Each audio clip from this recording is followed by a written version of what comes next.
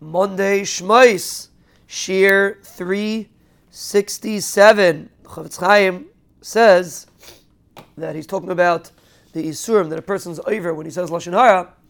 So he says all these isurim that we discussed is only if it's a yachid. If you spoke privately with one person, there was only one person there, so that's a case of a yachid.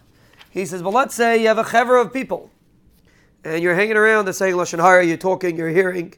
He says you're over on a lav of leisiyah acharei rabim l'rois. Most people don't even know this lav exists. Fascinating lav. It's a lav for a person. Ben Yehuda says it's a lav for a person not to connect with people that are doing avlos. Even if there's many people, it's a lav to connect to people that are doing avlos. He says there's also an assay. He says, but there's a lav. If a person gets together with a group that is talking lashon hara, that's the, we're not going to use the word lashon hara because nobody talks lashon hara. They're hacking around, so to speak. And you know that the hack is at best borderlining lashon hara. At worst, it's a lot worse than that. If a person hangs around with those chevra, he's over a lav. Leisiyah achar rabim l'rois.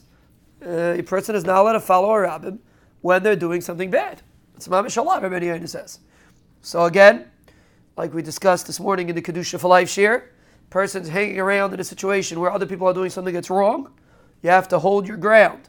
Leisiyah achar rabim l'rois. There's a specific lav.